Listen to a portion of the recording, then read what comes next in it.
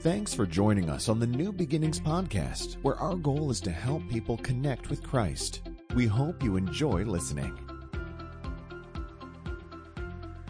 We have this unique way of looking at the Ten Commandments. Most of us, if you were raised in church, you look at it a certain way. Even if you were not raised in church, you just look at it a little bit further from a distance, but you see it the same way, because the perception of the Ten Commandments is simply this: these are God's laws. And if I keep them, God will like me. And if I don't keep them, God will be mad at me. Or we look at it like this: if I keep the rules really, really well, I'll get into heaven. And if I don't, I'll be praying at the gate like, please beg God, let me in. And we look at them as this kind of set of rules maybe that God even hangs out there as maybe a dividing line and says, this is where the good people are.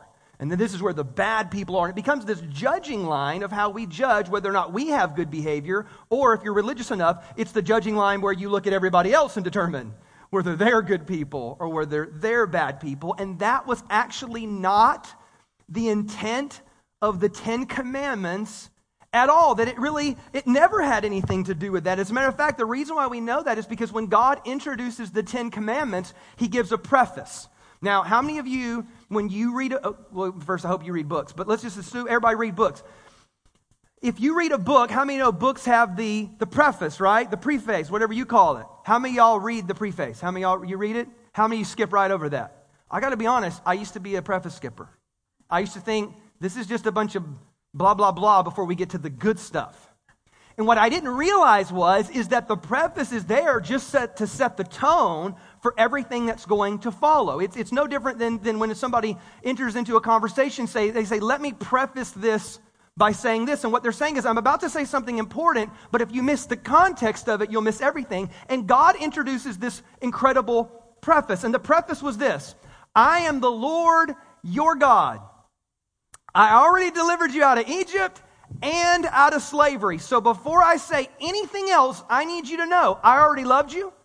I already rescued you. I already saved you. I already delivered you. We're together like I'm your God. It's personal. And I'm inviting you into this whole new thing. So before I say anything else, even though it's really, really important, I just need you to set the tone. And what we talked about was, in essence, this, is that God wasn't trying to give us rules to see if we would get in. God was giving us rules because we were already in. Or we put it like this last week. This is that the Ten Commandments, or the rules, are not a condition to your relationship with God. Like, they don't dictate who gets in and who gets... You ever thought about this? Heaven's not mentioned in the book of Exodus. It was never about like who's getting into heaven and who's not getting into heaven. Heaven's not mentioned. They weren't a condition to your relationship with God. They were to confirm that you already had a relationship with God. And we said this even about our kids, because we know this about our kids. You give your kids rules, right?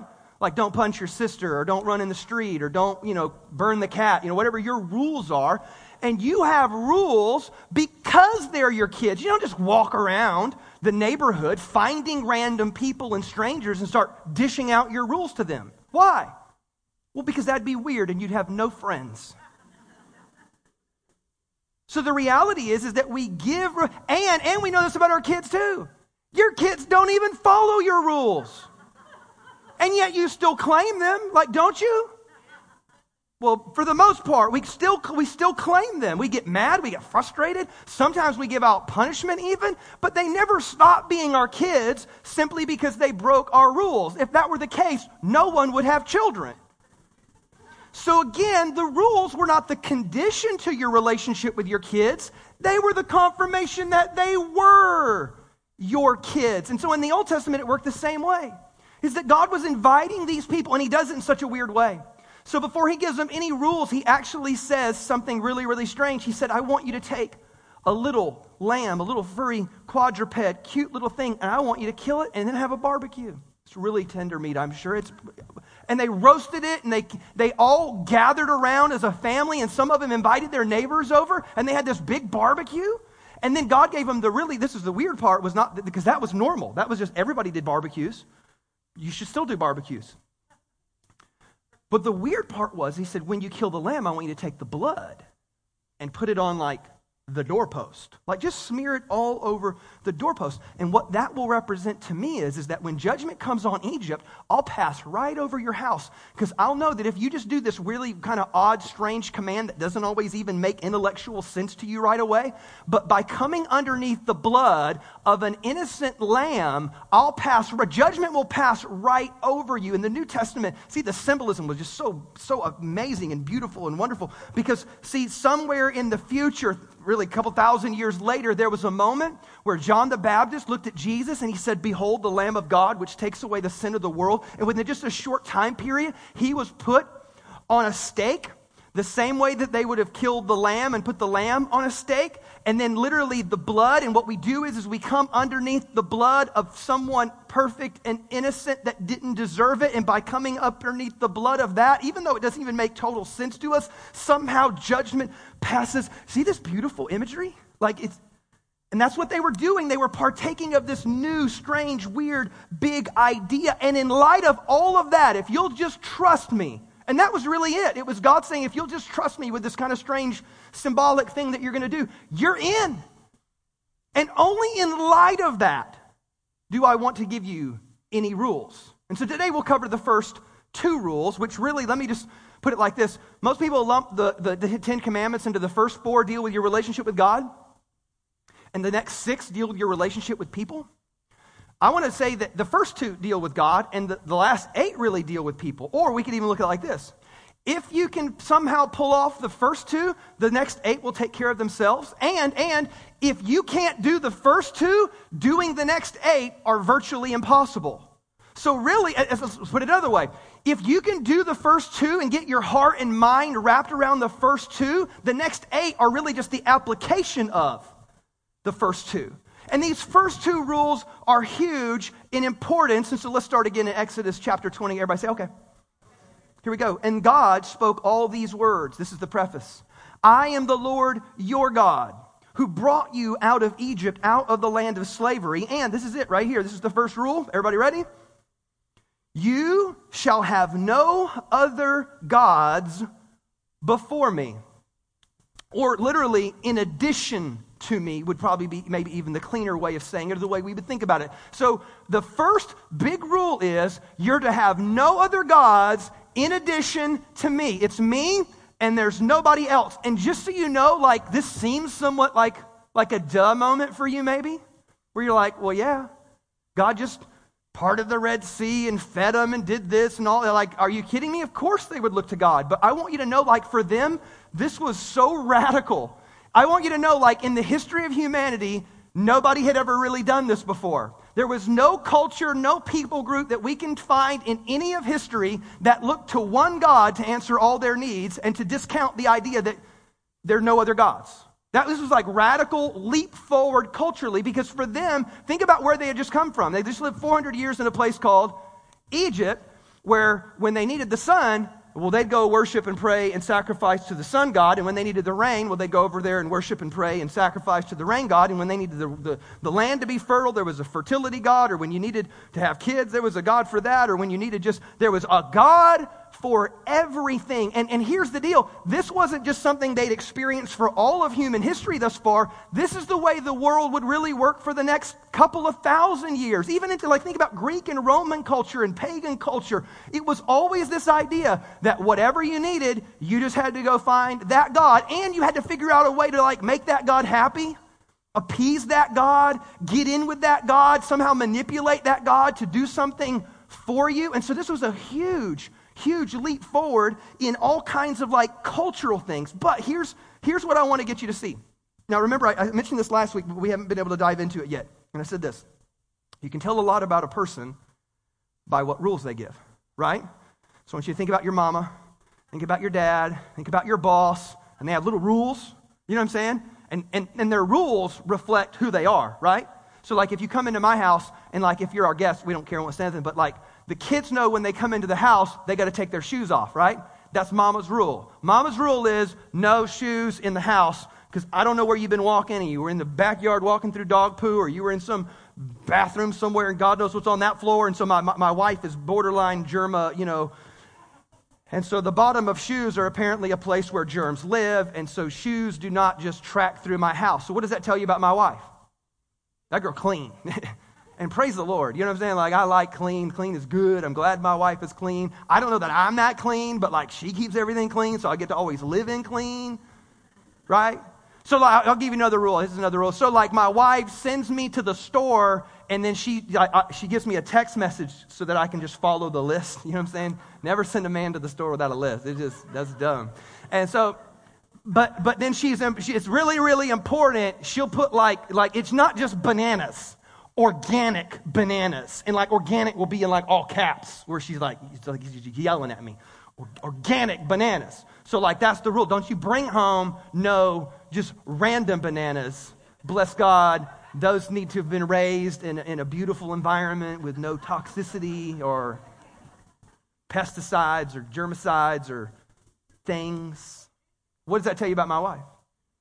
She's organic. Not just clean in the house, clean living, clean, everything clean up in here too. So my point is that my wife's rules reflect who she is. Is that fair to say? And you're the same way too. You have your weird things or your OCD things or whatever they are.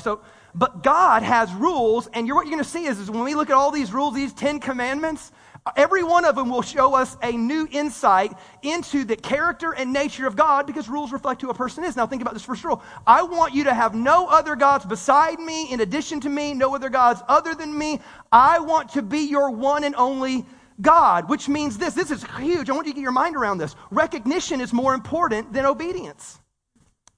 He hasn't even given you a thing to do or not to do. It was just me first. That's it. I don't know if that's a rule, right? Like, that's not like a don't wear your shoes in the house or only buy organic bananas or don't kill people, by the way. Like, that's a do or a don't. Did you kill anybody today? Everybody say, no, good. I just really risked a lot right there.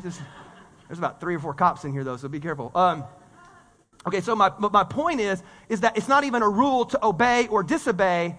It's about a thing that he says, I want you to recognize me first and foremost above all else. This is the most important thing that you can remember, is that I am first. And here's what you need to know too, is that when God says that he's first, please dial in. If you miss the rest of the sermon, you might want to just pay attention to this part right here. This is the best part, in my opinion. It was just subjective. But this is what I believe. Is that God wasn't trying to have you make a list of who's first, and then who's second, and then who's third, and then who's fourth. Because if I look to a man and say, hey, God's first and your marriage is second, that would be like, okay, well, then I give God my time and money first, and then I go give my wife money and time second, right? But God doesn't want to be first and then another thing be second. What God wants is to be first in all things. So it's not that God wants to be first and your marriage be second. He's saying, I want to be first in your marriage. So like, when it comes to you and your wife, I want to be first because in your marriage, I'll make your marriage blessed if let's say first. I want to be in the center of your marriage that everything else revolves around. So when it comes to like you and your crazy kids, I don't want there to be like this decision where I'm choosing between God or I'm choosing between my kids, because that's dumb. God wants you to love your kids. God wants you to love your spouse. So God's not wanting you to choose him first over another person. What he's wanting you to do is choose him first in all things. So God wants to be first in your parenting. Do you see the difference? Like, it's not about do I do this or do I that. I want God to be first in your decision making. I want God to be first in your finances. I want God to be first and foremost and above all in all things. You see the difference? I'm not telling you that your wife is second and your kids are third and your friends are fourth. No, in your friendships, I want God to be first. Are you seeing the difference there? It's a paradigm shift that needs to take place, because God's not trying to say, I want you to order me and me be at the first. I'm saying I am the first. It is my preeminence that I'm always the highest and above all in all things. Somebody say amen. That's good. That's okay, good. So, yeah, sometimes I'm gonna ask for it, in case. Maybe some of y'all were still thinking. I don't know, but that's the point of God saying, I am first, and I want you to have nothing else in addition to me. I want to be first and first in all things. So then it goes on to say this now. So after he says, have no other gods before me, this is the next verse, verse 4. And it sounds like it's the same verse, like he's just doubling down, but he's not. There's something distinct here. He says, not only do you have no other gods before me or in addition to me, you shall not make for yourself an image in the form of anything above, in heaven above, or the earth beneath, or even in the waters below. Now, again, it just sounds like, okay, we get it. No, and he's saying something different, though. And this is the difference between having no other gods. What he's saying is this, and this is, remember I said we're like having one God was a cultural leap forward? This was too. Because in every pagan society, in every polytheistic society, they always had a temple and a statue and a trinket and a thing. And everybody had a thing. So when like the sun god had his own idol and his own statue, and what God was saying is this, don't you dare shrink me down. Whatever you come up with, whether you dig it up out of the earth, you fish for it in the water, you just look up at the clouds, whatever it is that you find and try to shrink me into, it's too small. It would pale in comparison to me. I'm too holy. I'm too majestic. I'm too big. You cannot dumb me down. You can't compartmentalize me. Well, we'll put it like this. Don't make me something that's manageable. I shouldn't be something you can stick in your pocket and take some places or sometimes decide just to leave at home. Because you know what I'm talking about? You bringing him to church, but you ain't bringing him up in the club. And so like... He's like, no, I'm up in the club, whether you want me there or not. Like, I'm in all places, so like, you can't leave me. And you can't shove me in a drawer. You can't leave me on a nightstand to collect dust. It doesn't work like that. You can't confine me to a location. You can't compartmentalize me. And he was saying this to this ancient culture. We don't do stuff like this. We don't have trinkets. We don't have little idols. We don't have statues.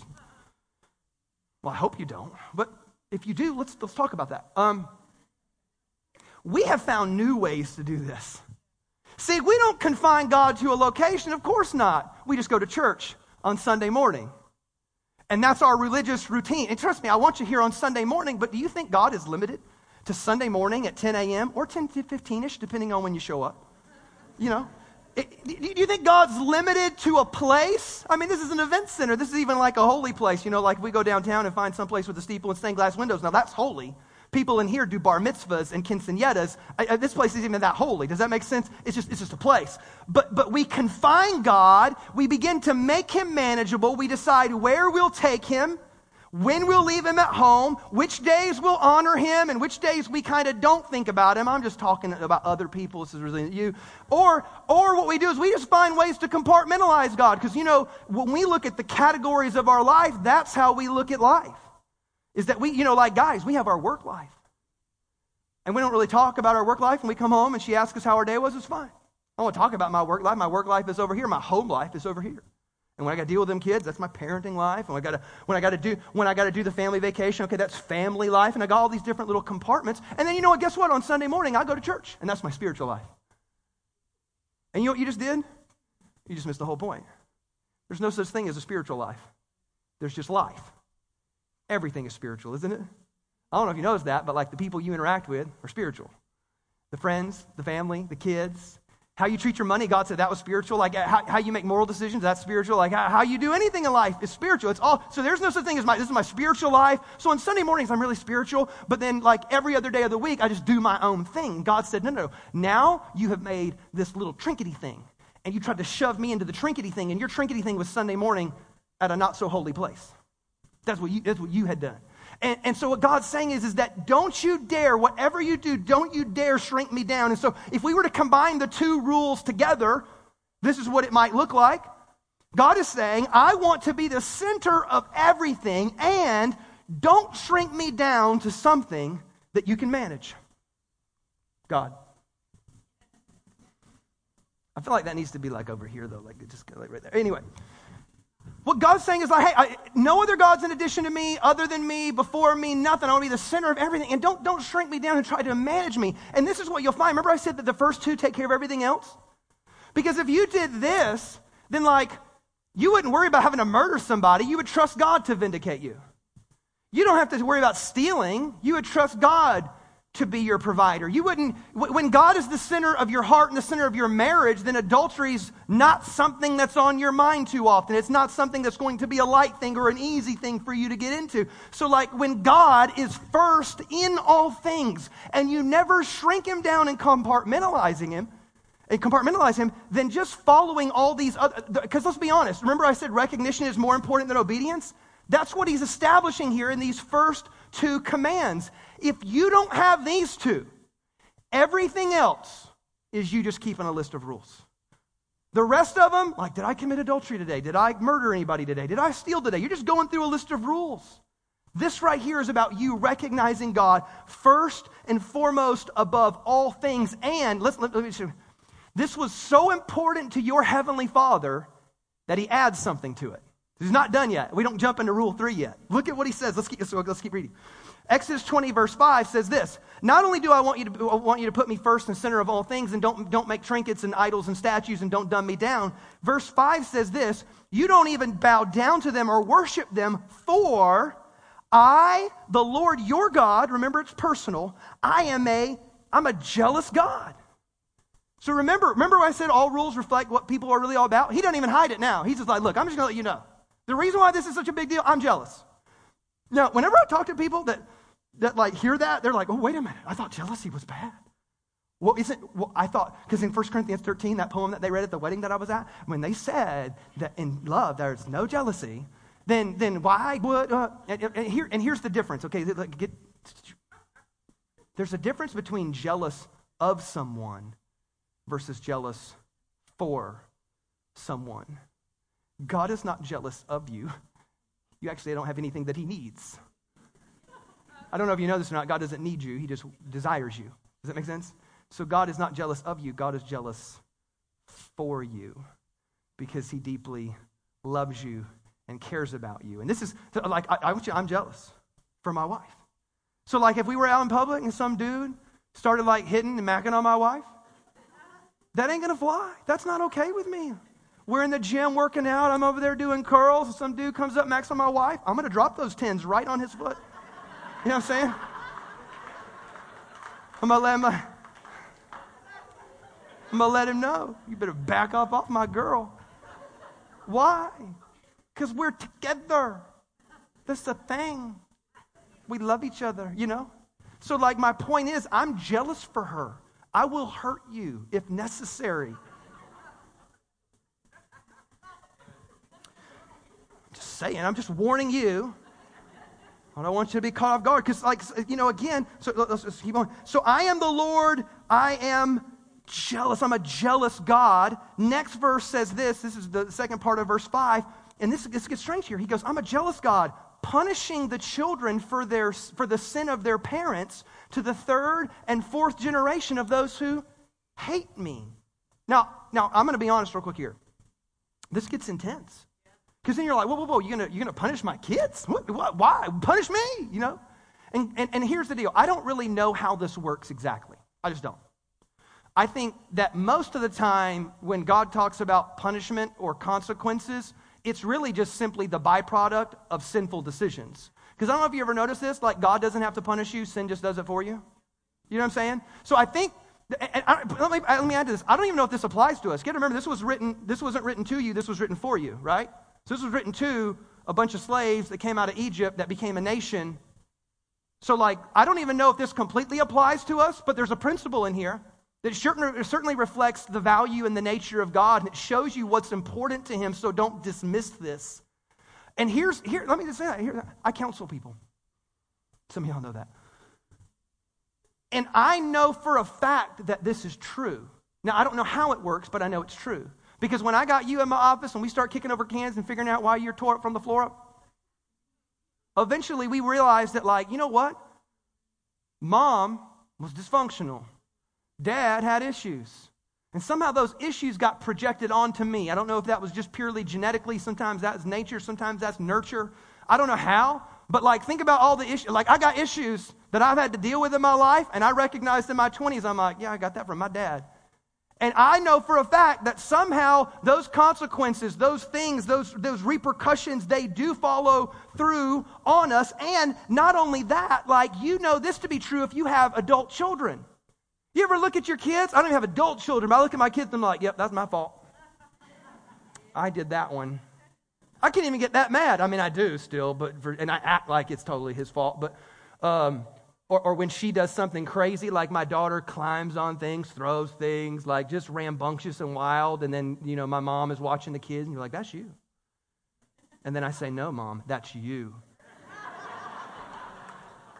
It came through me to her, originated with you. So, but my point is that like I push stuff up onto my kids. I'm dishing things out to my kids, sometimes voluntarily, sometimes involuntarily. Sometimes I do. You ever do this as a parent and think, God, why did I do that? Why did I say that? What was I thinking? You ever look at your adult children now and you think, man, I did this wrong, I did that wrong. If I could go back in time, if I knew then what I knew now. And so what I'm saying is this, is that there's definitely something going on that we can't always quantify, but there's something that gets passed along from one person to the next person. But watch this, there's hope, there's beauty here. So not only does he say that he will punish the children for the sins of the parents to the third and fourth generation to those who hate me, but, everybody say, but.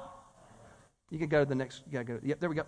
But showing love to 1,000 generations of those who love me and keep my commandments. So this is what I want you to get you to see now. Because you could sit there and say, well, God, that's not fair. Like, you can't punish kids because of what their parents did. That's not fair. Which, by the way, let me help you out theologically. God is not fair. You ever do that like when you're a kid? Like, that's not fair. And you talk to your mom or your dad, and then what they tell you? Bam, there you go. Like, we all heard it, right? We all heard it. And if you're in here today, you never heard that, life's not fair. Just let me just add on. So your mom and dad understood something, that life is not fair. Well, I want you to know that God's not fair, but here's what you need to know. You don't want God to be fair.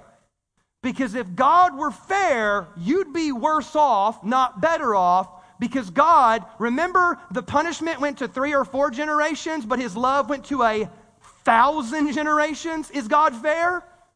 Last time I checked, if you said, Todd, do you want $3 or $4? Or do you want $1,000? I said, I'm taking $1,000. What for? Nothing. I'm like, that's not fair, but I don't care. Nobody's ever blessed you, right? You ever been blessed in life? And you'd be like, no. I can't receive that blessing. It's not fair. There's somebody clearly more deserving of that promotion. I will not take it. You're a liar. Everybody hand you like tickets to the game? Nope. There are fans that are more dedicated than I am, that deserve those 50-yard line seats more than me. I will not take them. You're a liar. You ought to take the tickets. The point is this, grace is not fair. Grace is never fair. God always gives more than he takes. God always blesses more than he ends up giving or allowing consequences to happen. You don't even want God to be fair. So don't ask God to be fair. You don't want that. Don't ever ask God to be fair. He's already unfair in a way that benefits you only, because even when he gives consequences, it's short, but when he gives blessing and love, it's for 1,000 generations. Somebody say thank you, God, and amen, and all that good stuff. And so anyway, God's not fair, but this is the point I want you to see, is that if you choose, this is what God's really saying, if you choose to take me out of the center, there will be consequences. Whenever I am not first and foremost and preeminent and the center of all things, I want you to get this, because he gives you a command, but it's so important that he attaches a warning to it. And the warning is this, is anytime I'm not at the center, there will be consequences. And if you, I dare say, you may want to, you may not, if you begin to reflect on your life, your decisions, the times in your life where God was the center, you usually saw things get into a natural flow and rhythm and blessing, and things were usually, and even when they didn't go right, it was as if God was with you through it all. And then there are other times where you knew you had totally taken God out of the center. And this is where we live with regret, or we live with guilt, or we live with the if I knew then what I knew now type scenarios, or we live with the if I could only go back in time, because at some point in our journey, we took God out of the center and things began to unravel. And that's the way life is, and this is the consequence. But look at your God, your Heavenly Father is so loving that he's like imploring you, put me first above all things and watch the blessing that flows. And anytime that I'm not the center of all things, there's just, things will unravel. I had a birthday this week, by the way. I turned 38 years old, if you ever wondered how old I was. I know, I look probably like 30, 31. I'm actually a little bit older than that. But, what'd you say? 25, thank you, even better. For my birthday, I did a few things, but one of the things that I did is I went go-kart racing. Has anybody ever been go-kart racing? There's a great place in town here to go do that. And I go go-kart racing, and if you know me, I'm a little competitive. I want to win. I don't like losing. Just that's the way I am. And so I've been to this place a few times over the years, and because I want to win and because I hate to lose, I analyze and dissect things. I don't know if y'all are like that. Like I'll break it down to its core and figure out because racing is just this competitive thing. And early on when I would start racing at this place, I just would go all out. I'd be sliding and skidding and drifting, and I loved slamming people into the wall. Like I had no problem. Rubbing is racing. Can I get an amen? Days of Thunder. Yeah. And so that's the way that I would race. But then I would learn like my lap times, and dudes were just able to beat me, or I couldn't post the best time. And so I remember this is a couple times ago, I went to the guy and I'm like, hey, how do I get better? And he goes, and he took me over to this like picture they had drawn up of the racetrack. And what they had done is they had the racetrack, but then they had a line around it. And he goes, you got to follow the racing line. And I'm like, okay, what do you mean? He goes, and he's basically saying was this, is that there's a mathematical formula. It's non-negotiable. There is a line on the track that if you take the car on that line, you'll optimize your time. And you can't get any faster by getting off this thing. Actually, you'll get slower by getting off this thing. And what you've got to do is at all times stay on the racing line and then hit it as fast and as hard as you can go, but it's got to be on the racing line. And I started like, this is what it means to have God at the center. It means that there's a path. There's a place that God holds in your life that puts you on a path that is the optimal setting, the optimal line. And if you get off of that line at any point, you know what happens? You start to fall back. Or you know what happens when you push it too hard in one direction? You start sliding and spinning. You start losing time. At any point in this race that when you get off the racing line, you're losing valuable time. You're giving up something. Sometimes you're crashing, spinning out, colliding. Somewhere in there, you're missing it. And when I learned this, I promise you, I went back and I started saying, well, how do I take that corner? And how do I zip out of this line? And I promise, like, it just changed the way that I saw the racetrack. There's times where it's fun and you want to bump people or whatever, but like, to get the most out of life, what Jesus would call the abundant life, you've got to find the racing line. And it's the line that produces the optimal amount of success, blessing, significance, whatever it is that God's trying to put you in position for. And this is what I know about life, too. This is what I know about people. Some of us, we're over here, and then we'll come back onto the racing line. And we're like, yes, and then we just slide back over here. And we're constantly, you ever wonder why you feel like sometimes you just can't break out of your funk? You feel like you can't overcome that obstacle. You feel like you're living in like perpetual mess or defeat or drama. It's because you live a whole life sliding onto and then back out of the racing line. At some point, you've got to commit yourself to the line. And the line is this, is that God is not just first and above all in some kind of churchy Sunday morning spiritual way. Is that he is first and foremost in the center of all things. And if I'll put him there, and then don't dare take moments where I shrink him down or put him over here or stick him in a box or minimize him. If I will commit to this, I'll find that perfect line. I'll find that abundant flow to life. That's where your Heavenly Father wants you to be. Now, here's the deal. Most of us resist this, and I'll tell you why I think we resist this. Most of us, when we get rules given to us, we're always trying to figure out what somebody's keeping us from. You ever felt like that before? Like, wait a minute. Why did he say that? What thing are you keeping me from? And we feel like God's working an angle. Like God's preventing us from experiencing some type of fun or thrill or excitement, or maybe there's something that God is hiding from us. And what you realize is this, is that God's not keeping you from anything. God's trying to put you on that perfect path, that perfect line that leads to his abundant life. Because ultimately, and we'll close with this, is this is not the point of the 10 Commandments. God is not trying to make bad people good. If we would think this, we would think, wow, he failed, we failed. God, the 10 Commandments, God is not trying to keep bad people good. This is what he's trying to do.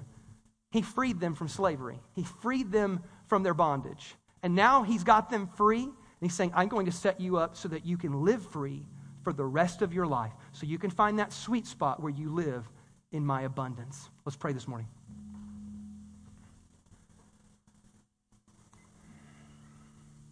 So God, today we need to struggle with and wrestle with and contemplate. God, did we stick you into a compartment where you're just the religious thing? Or maybe we want you in most things, but not all things. Or maybe it is that, God, we just call you in when the category falls apart, and when you put it all back together or it finds its own rhythm again, we push you back out. Somehow, some way, God, maybe we were on that perfect path and then we slid off. God, where did we go wrong? What season of life, what relationship was it? What category of life did I push you out of? Because at some point, God is pleading with us. At some point, we somehow took him out of being the first and the center of all things. And so, God, as a people, we come to you today and we just humbly ask for your help. We ask for your forgiveness. God, we want to be on that perfect path. We want you first and at the center of all things, God. I pray that you would reveal to us, like Holy Spirit, give us that thought, give us that idea, give us that epiphany, give us that wow, aha moment where all of a sudden we realize this is the season of life, this is the relationship, this is the category, this is the place where I missed it. And God, help me to come back on to that perfect path where I'm in relationship with you and you are the center of all things, God. Lord Jesus, that is our prayer today. God, we humbly ask. It is in your Son's holy name that we pray. And we all said, amen. Can we give the Lord a big hand clap this morning?